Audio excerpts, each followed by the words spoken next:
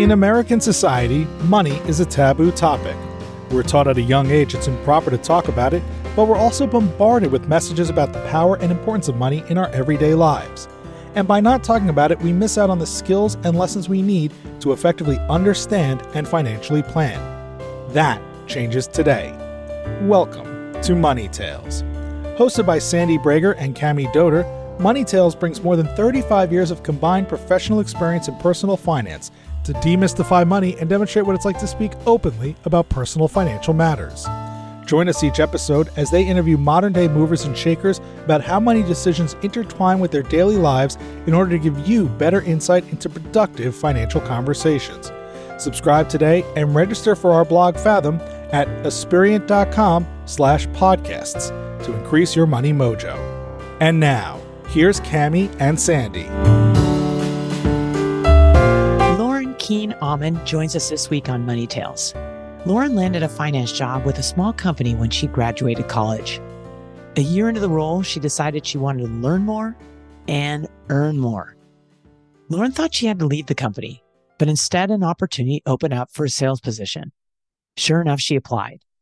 When the head of the company learned this news, he said with surprise, "Spreadsheet Lauren is going to do sales?" Yes, she did. And as a matter of fact, Lauren blew her quota out of the water that year. Today, Lauren is a content creator and real estate investor based in Tampa Bay, Florida. She and her husband achieved financial independence in her early 30s. Lauren is also the podcast host of Adulting is Easy, teaching young adults about personal finance. Here are 3 key money topics Lauren hits on in this conversation. First, what can happen when you ask yourself, what can I do to grow my net worth?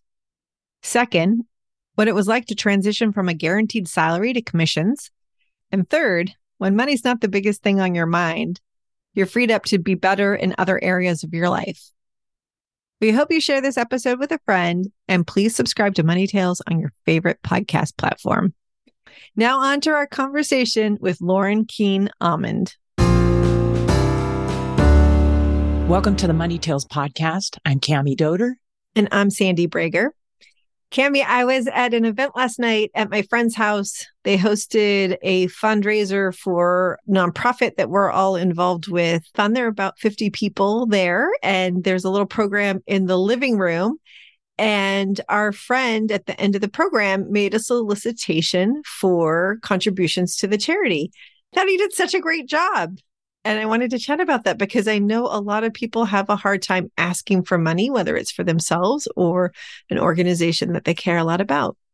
That's so great, Sandy. It's always implied. You go to something like that, one of the motivations, and it's super comfortable. But you're right. A lot of times people don't really ask. And so he was comfortable doing that? Yeah, he was. The organization had passed around the living room, just kind of where people would be seated, all the necessary paperwork and envelopes for writing checks if people wanted to do it right there on the spot. It was kind of sitting there waiting for us the whole entire evening during this presentation anyway. And he just got up at the end and thanked everybody for coming and made a very heartfelt pitch based on the importance of this organization to him and his family and the role it plays in their life, and asking folks to contribute as much as they would feel comfortable, because it was an organization that he really wanted to continue to do well and be financially viable.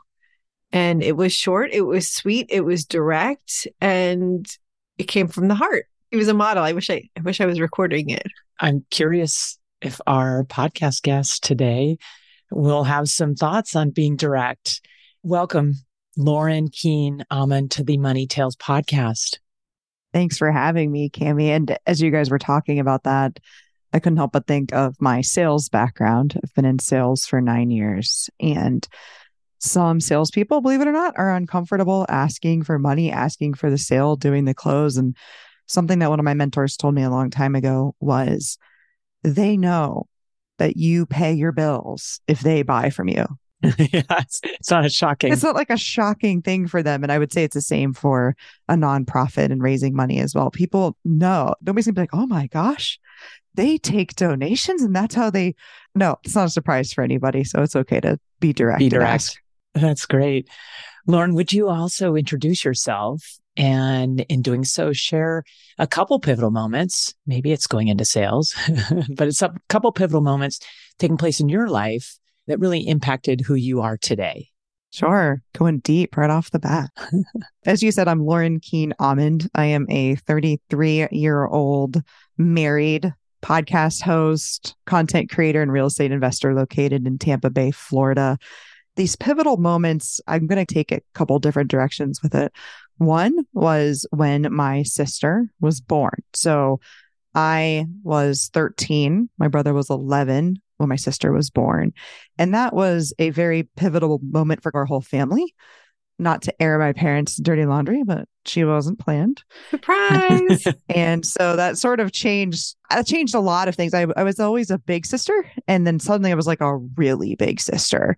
And that's a very different role than I ever had played for my brother. And so that really changed things for me. And going down the line, another pivotal moment was later on in life where I started the Adulting is Easy podcast, and mostly for the Twitter social media account. And I've met so many amazing people through that.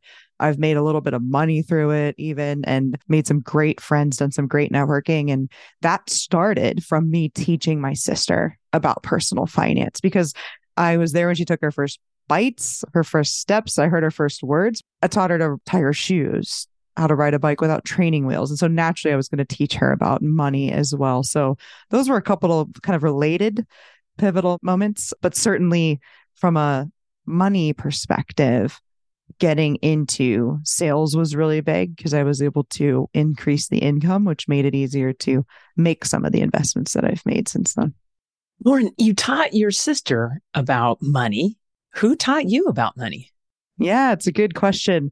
A little bit self-taught, I think, like a lot of us are. But growing up, my parents were very actually open about money. I would say things like, "Hey, Dad, how much do you make?" And he'd be like, $75,000 a year. I didn't know not to ask. And they always kind of told me, and they would tell me things like, "We pay cash for cars." And I kind of understood what that meant. And then after my sister was born, we needed a new car because the car we had wasn't big enough. Didn't have enough space. Yeah. We had like a truck. And so with two almost teenagers and a baby, it wouldn't have worked. So we got this Yukon XL. And I remember my mom, so I'm like 14 at this time. I remember my mom saying, "We're not paying cash for this one because it's 0%. So we have the cash, but we're going to put that in the stock market and make the $500 a month payment." Those are just a couple of examples where they were very open. Mostly, though, it meant I had to ask certain questions about it and the reasons for doing things. I was always very aware that they had more money than we were spending, and there were some very specific decisions that were being made around that, but that it was all kind of for the greater good and the future of our family and things like that. What great conversations and modeling your parents were doing. What impact did that have on you as you grew up and ultimately left your home? Yeah, they've been really good examples. I know a lot of people aren't so lucky where they learn in their homes from negative examples, but I have had to blaze my own trail a little bit, even though they were and are great financial examples. You know, my dad taught me about stocks, Roth IRA, 401k when the time came. And my mom taught me that we should have a primary house and at least one rental property. And my dad never liked rental properties. My mom owned her primary house and a rental when they got together, and his parents gave her a cake. And he said, "This is great. Let's never buy another one," because he really wanted everything to be passive. So I ended up having to go against them a little bit with taking on more risk, I think, than they would have been comfortable with, and buying these different real estate deals and taking on leverage. Whereas they basically had their primary home, their one rental. They had 15-year mortgages, so they were paid off early, no debt on like the boat or the cars or anything. And the stock portfolio, they've done very, very well. But as I've gone out in the world, there has been a little bit of a divergence. And I think my dad thinks I'm a little crazy, honestly. So you've continued to talk to your parents about money and specifically about the decisions you're making about your own personal finances? Oh, absolutely. Yeah. They know everything. They know what the properties are worth. We talk about what we have in our retirement accounts, what our plans are. And conversely, it's actually becoming in a lot of ways more important now that I know what they have going on now that they're in their 60s. And I love my brother and I love my sister, but it's going to be me that spearheads that whole situation. There's no doubt. So I need to be more aware of that than them, of where their money is, what their plans are, and things like that. So it's always been a really comfortable two-way conversation. And actually, now I have a couple of cousins who come to me for financial coaching. My brother and his wife, we have a financial plan set up for them. So very open, probably not a normal thing, but very open family in terms of money conversations. You're modeling it for a lot of us. That's really great. Before we get into your work in the real estate world, tell us a little more about going into sales. And importantly, were you having money conversations with your boss, with how you got compensated? Yeah, so I graduated with a degree in business finance in 2012. And I start there because that was during what we called at the time the Great Recession, right? But I guess now we're calling it the Great Financial Crisis. And even though I had done really well, I basically ended up as a manager, a front-end department supervisor, actually, at Toys R Us was my first job out of school. And I was lucky I was able to buy my first home, and I had a roommate who paid for most of the mortgage. So that made despite a kind of tough situation, I was able to still make some good financial decisions at that time. I knew what I didn't want. I knew that I didn't want to do retail. I knew that I wanted to have more of a normal schedule that aligned with my family and my friends, evenings, weekends off, kind of normal PTO, things like that. And so I started looking for a desk job, and I got this desk job as someone who did just like accounting. I did accounts payable for a training company. And I also sat at the front desk and answered the phones. And after about a year of that, I kind of was like, I know this, and this is a small company. There wasn't like a big department for finance and accounting. So I was like, well, I basically have to leave. There's nowhere for me to go here. And I knew from looking on Glassdoor and looking at job recs and things like that I was paid about right. I was paid $33,000. I had a degree in finance and 1 year of experience. I was like, I'm paid pretty much right. I mean, I'm sure I could get some kind of merit increase or something, but if I want to learn more and make more, I'm going to have to make a change. And so I'd been kind of batting that idea around. I certainly knew that my house had gone up in value. So I had like just a little bit of net worth. I had money saved to buy my second car because my parents had bought my first. So I was in a position where I knew I had to make some sort of change if I wanted to really change my future. I was doing okay, but what could I do if I tried to grow my net worth? Because I had done so well by accident. And at that same moment, as I was having these thoughts, it was like a month-long period, probably, the same company opened an inside sales team. And so I applied for it. And the sales manager came running out like, yes, Lauren, yes. And like the head of the company was like, spreadsheet, Lauren, she's going to do sales. And it was selling financial training. So it wasn't like completely unrelated. So that's how I got into inside sales, blew the quote out of that water that first year. Got promoted again. And I stayed at that company for a total of 7 years and left 3 years ago. And I'm still selling training to this day. So it was kind of an interesting path to get here. But I knew that my dad had been in sales, is in sales. My grandpa had been in sales. And I was like, okay, if the salary for that first sales job was $40,000. And like I said, I was making 33 in accounting. So it's like, wait, worst case scenario, I make more. I don't sell a thing. I make more. I mean, sure, I'll get let go or whatever, but maybe I'll take this accounting job back if it's open. So, and that's how I think, I guess, like the worst that could happen wasn't really that bad. You were needing to change. You wanted to develop. You felt like you kind of hit the ceiling on the position you were in. So you switched to sales. You have this nice legacy of a family coming from a family of sales. Tell us, what was that like to move to more variable compensation? I understand what you were saying before about the floor of your comp going up. But did your motivations change? How did you become such a successful salesperson? Well, I was the person that was in the group projects in school that kind of did all of the work. Ooh. And then everybody else got to share in that. In sales, that's not how it works. Like, it's just you're being measured, and there's very obvious metrics of sales, right? And in some cases, margins and revenue recognition and things like that. But the measures were there for success. So it's nerve-wracking because, yeah, okay, I was going to be making a higher salary than I was, but that's not guaranteed. The salary for the accounting role is pretty much guaranteed. I could do the job. I would just keep doing it. I could just keep doing it in and out. I was proficient at it. It wasn't really ever going to change very much and I'd be good at it. Getting into sales, on the other hand, like, yeah, you're going to get that 40,000 instead of the 33,000. But if you aren't good at it, you're not going to have the 40,000 because you're going to lose your job because that's how sales is. And so that was definitely nerve wracking. So I really got into sales and I read all these different sales books, attended all these webinars, signed up for all these sales newsletters, got mentors and coaches. And so I took it very, very seriously for years. And so it kind of wasn't an accident. I mean, maybe there's some genetics there. I'm not sure, but I worked really hard at it because I was like, I don't really want to get fired. And I ended up liking it. And I really liked the product and selling financial training really kind of worked with my business finance degree. So that ended up being a really good decision for a lot of different reasons. Curious, Lauren, with that in mind, what did you learn about money conversations from developing these sales skills?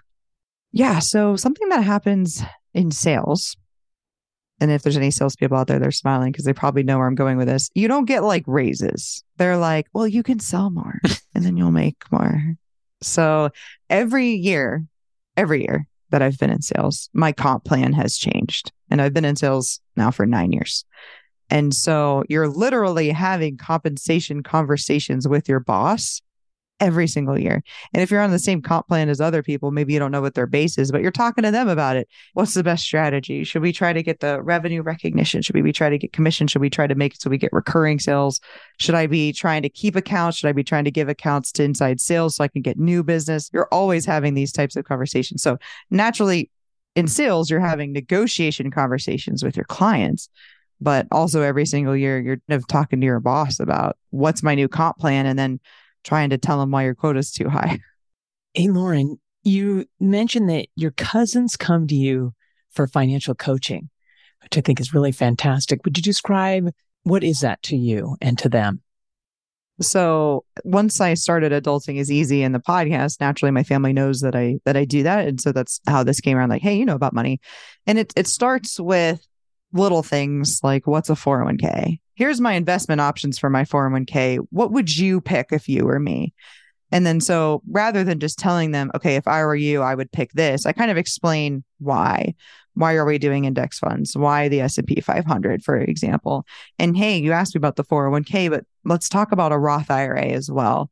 And while we're at it, to even know if you can do that, we need to look at your income. We need to look at your expenses.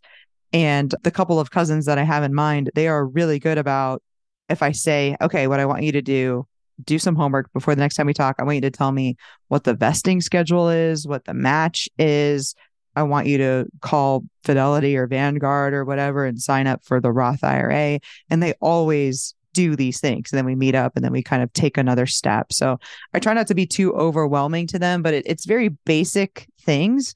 And I'm really passionate about it because they're in their 20s. And so they're already saving more than 10% of their income. They're already getting their company matches for their 401k. They're already doing at least $3,000 into their Roth IRAs. And I could basically tell them, look them straight in the face and be like, you're basically not going to be in poverty in your 60s with the information that you know right now. And that's such a pivotal time to catch people when they're in their 20s, because by the time they're in their 60s, the compounding with all of the money that they put in there, even in their 20s, but if they keep doing it, the sky is the limit and you're almost guaranteed to be pretty wealthy. And so that's kind of how we do it. Little baby steps, but with the idea of, keeping the overall goal in mind, keeping your why in mind and what you want out of life, short-term, mid-term, long-term goals. I don't do financial coaching really outside of my friends and family, but I did get this graduate certificate in financial planning during COVID just for fun. And so that's how I kind of flex some of those muscles. Lauren, why is adulting easy?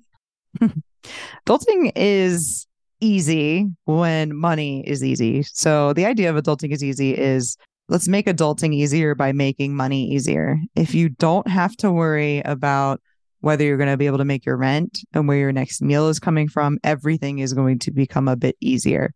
And that's really what adulting is easy is about. And then once you kind of get those basic needs met, you can start thinking about investing and really changing your future and then the future of your whole family tree. But it really starts early on. And that's the whole idea. It's a little bit of an aspirational idea, but like, let's make adulting easy. There's more to it than that. Of course, there's being a good person and there's taking care of others. But if money is not the biggest thing on your mind, it really frees you up to be better in all areas of your life. I really appreciated what you talked about with at least your cousins. And I think in the work you're doing there is this idea that you said these ideas are basic, but I think of that as foundational. Without that, you can't move on. And then you talked about compounding. So there's compounding of knowledge. And then with that will come financial confidence. I think that's just really powerful. And I'm curious, when you're working with people and helping people, do you see that compounding transpire? And what are the feelings that you are part of? You can tell that when I'm having these conversations, you can almost like see their shoulders like come down, like in relief, like, like it's going to be okay. Like these are basic ideas, but I would say they're not intuitive. There's nothing intuitive about what's a 401k versus a Roth IRA, or what's a 403b, which is something people have never heard about. Far from intuitive. All those names are just so off-putting. Yeah, exactly. It's like, what is it named after? Oh, the tax code? Great. Wonderful. Some former congressperson. Oh, yeah, exactly. They're looking for somebody to say, you are doing the right thing, looking for that validation, and then they can have that confidence. Because there's something too with spending money, I think, where people are like, they don't even know whether they should feel guilty about spending or they're buying this thing or taking this trip. And you can look somebody in the eye and show them, hey, we've done this math. We've made this plan. You are good. As long as you keep doing this. Look, my brother, he's in a union, so he'll have a pension. So I was like, oh, if we just save this much, your pension's going to cover this. You only need to cover that. He's like, oh, well, that's doable. It's not this big, scary, I need a multi-million-dollar portfolio. How am I going to do it? And you're able to give them confidence and give them in some ways permission to live their life now as well.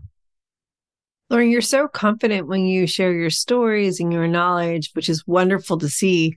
And it makes me wonder if you've ever had any challenging money decisions to make for yourself.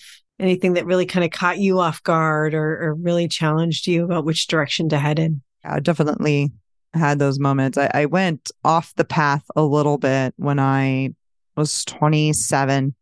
I bought my second house. I bought a BMW. It was like the golf course community, forever home. And you think you're going to be happy? And I wasn't. And it took me probably a year or two to figure out why that was. And it was this idea that this is cool, but I have to go to work tomorrow to have this. I didn't necessarily feel like somebody was going to take it away from me because it's like I have an emergency fund. I have good credit. I'm very employable. Nobody's going to really be able to take this house or this car from me. But it's that I did have to keep being employed and making money in order to pay for this. And then also there was just this hollow feeling of, I have this beautiful house. I have this beautiful car. I have this great job. Why am I not happy? You're sounding like a Talking Heads song. Oh, am I? I did. The one good thing I did when I bought that second house was keep the first one and rent it out.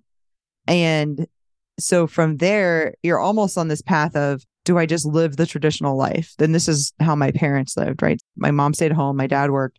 They saved 20 to 25% of what he made and they spent the rest. But we knew dad was going to be working until he's 65. He could have been done sooner. He's 63 though, and he's still working, but I think he just likes it at this point. But so it was basically a little bit of a fork in the road of, am I going to do the traditional retirement or I'm going to try to do this early retirement thing? And that's when I realized that I had to go back to my roots. In this time, my husband and I got married, and I was like, we got to buy a house that has rental potential. I saw how that worked with my first house, how I bought it and I had a roommate and it made everything so much easier from a financial stress perspective. I was like, we need to do that. Like, I don't know what to tell you. The best thing to do is move to somewhere that kind of pays for itself with the rent. And I was like, if we can cut this because we were paying $25,000 a year for taxes, insurance, flood insurance on this house, which means you have to make like 30 to do that. And I was like, if we can cut that, we can change our lives. And so that was a moment where buying my first house was a big deal because it taught me what real estate can really do, at least from an appreciation perspective. Keeping that house was the right thing to do. But then there was another moment where my husband and I, we started down the path to early retirement, and we started out at sort of a walk and then we started jogging. And now it's a few years later, it's really become a sprint. Well, that's interesting. You kind of got off course there for a moment and checked yourself and realized your values were in a different direction. Yeah, that's exactly it. And we've faltered since. So even as recently as December 2022, we're under contract on a $950,000, 3,000 square foot house on the water. And we realized that this meant that for sure my husband would have to work quite a while. And it wasn't that big of a deal because now he's part owner of an engineering firm. So he'll at least be involved in that to some extent for the foreseeable future. But it felt right because it's beautiful, but it felt wrong too. And we had a conversation over a glass of wine. We're like, we're doing that thing again. Like we're getting off track, and literally canceled that contract and bought another duplex and moved into it instead. Does it feel great to like, this place isn't painted yet. We took a wall down and we don't have a different wall back up. And there's a hole where there should be a door and all these kinds of things. And as uncomfortable some of that is, it deep down feels better because it is aligned with our values. And I think it's easy to forget to run your decisions through your value framework by accident sometimes. We almost did it again very recently. We stayed true to ourselves. I think it's really easy, and moving the goalposts, whatever the analogy is, I think it's really easy. So tell us a little more. It sounds like you and your husband have money conversations. How do you bring these hard topics up? Is it natural for you all? It's natural. It's maybe too natural. When I first brought up hey, like, I think we are paying, well, let me back up from that even very early on. I mean, we're talking like within the first month of us dating. I was like, so do you have an emergency fund?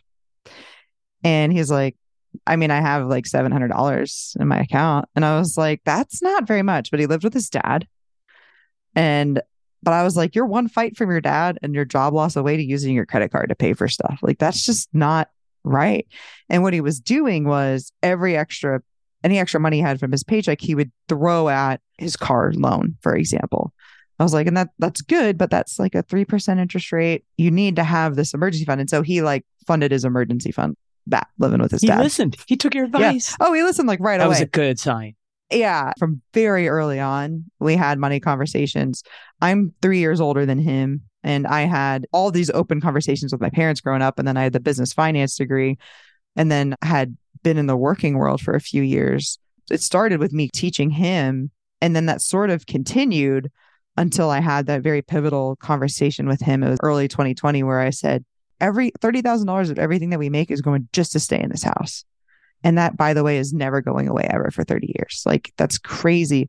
I said, we need to move. We need to do something which is called house hacking, which is, like I said, live in a property, rent part of it out. And I said, we need to do that. It's like a buy one, get one free for a rental property. We need to figure out how to do that, because we get rid of that bill, we'll cut our retirement date from 55 to 35. No joke.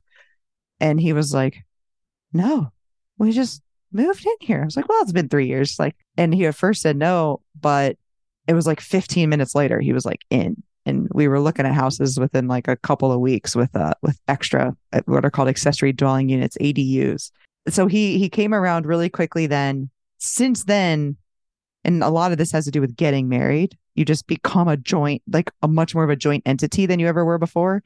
And so instead of me kind of teaching him and me convincing him, it became us convincing each other and keeping each other on the path to early retirement through real estate. And I kind of brought him along for that first property. And then he convinced me to do the cash out refi and buy another one. And then I found the property that we wanted, and he didn't really want it, but he went along. And then he found the 6-unit apartment building, and then I went along with that. And so since then, it's been kind of this like joint thing, and we're always checking in with each other, always checking in, like, where are the goalposts? How far away are we? What down is it, if you will? And so we check in honestly almost daily. We're at a very pivotal point again in our lives where we've reached financial independence. Our real estate pays all of our bills. And so now it's like, okay, where do we go from here? And we do need to do a little bit of stabilizing with the portfolio, do some CapEx. We just bought this property, so we need to build back up our emergency fund and general savings. But all that'll be done in a year. And then it's really a question of where do we go? Where do we go from there? So we're doing a lot of checking in with each other. How are you feeling about your job? How are you feeling about your career? How are you feeling about the rentals? Do you like the balance of short-term rentals to long-term rentals? Do you like the portfolio as it sits? Should we diversify out of Florida? Things like that. We're doing a lot more checking in lately than we've been doing. And Lauren, tell us briefly about your sister. How's she coming along as you've been helping her out? Oh, my pride and joy, that girl. She's 20. So she just finished her second year at the University of Florida, which is where I went. My family's financial situation has changed over the years. Naturally, my parents had me when my mom was like 31, and then she was 44 when she had my sister. The financial situation had changed quite a bit. So we moved around a lot while my dad was moving up. His career has been very stable. She's lived in the same house her whole life, except for when she's away at the dorm, obviously. And she got like a brand new car instead of a used one. It's a Camry, nothing crazy, but she could have easily been this like entitled thing. And she's just not. Like, she's chill. She's down to earth. I don't really know how that happened. I assign her one personal finance book per year that she reads. And so this year she's going to do The Wealthy Barber. She's done Why Does the Stock Market Go Up?, The Millionaire Next Door, and The Richest Man in Babylon. So she's still on board with some of the adulting is easy topics, and she knows money is important. Lauren, tell us, what's your next money conversation going to be, and who's it going to be with? Oh, my next money conversation is going to be with my husband. There's no question. There's no doubt. I mean, it's just, we bought a property in February and it needs work. And so you can tell me if this is a money conversation or not, but we're talking about remodeling the yard right now. Oh, that's a great money conversation. Yeah. So it's the difference between like $10,000 and $20,000, right? That's going to be the next conversation that we have, trying to get that knocked out this week. And then, next week we have $17,000 structure repair that is being done in the midst of a renovation. We're having those money conversations every day. And then it'll be, when do we want to get the roof done at this one property to make sure the insurance comes down and some of those things. I think we're talking about money probably a little bit too frequently right now, but we're going to stabilize here pretty quickly. Oh, Lauren, that sounds like a great conversation. And you're right. It is important because those jobs can grow in size unintentionally. So it's good to have those conversations. Tell our listeners, where's the best place for them to find you? Yeah. So definitely, please, you guys obviously like listening to podcasts. Please find and follow, subscribe to Adulting is Easy, wherever you listen to podcasts. And I'm most active on Twitter at Adulting is Easy, or a little bit less active on Instagram, but that's Adulting is Easy Real. Thank you so much, Lauren, for sharing your stories and joining us on the Money Tales podcast. Thank you. Thanks for having me. Thanks for listening to the Money Tales podcast. If you've enjoyed this episode, share it with someone you think would benefit from listening, and leave us a review on your favorite podcasting platform. Your ratings and reviews help more people find our podcast. If you're inspired to gain clarity and peace of mind about financial matters, don't hesitate to reach out to our team at Asperient. Go to asperient.com/start a dialogue. Or you can email Sandy and me at podcasts@asperient.com. See you next time.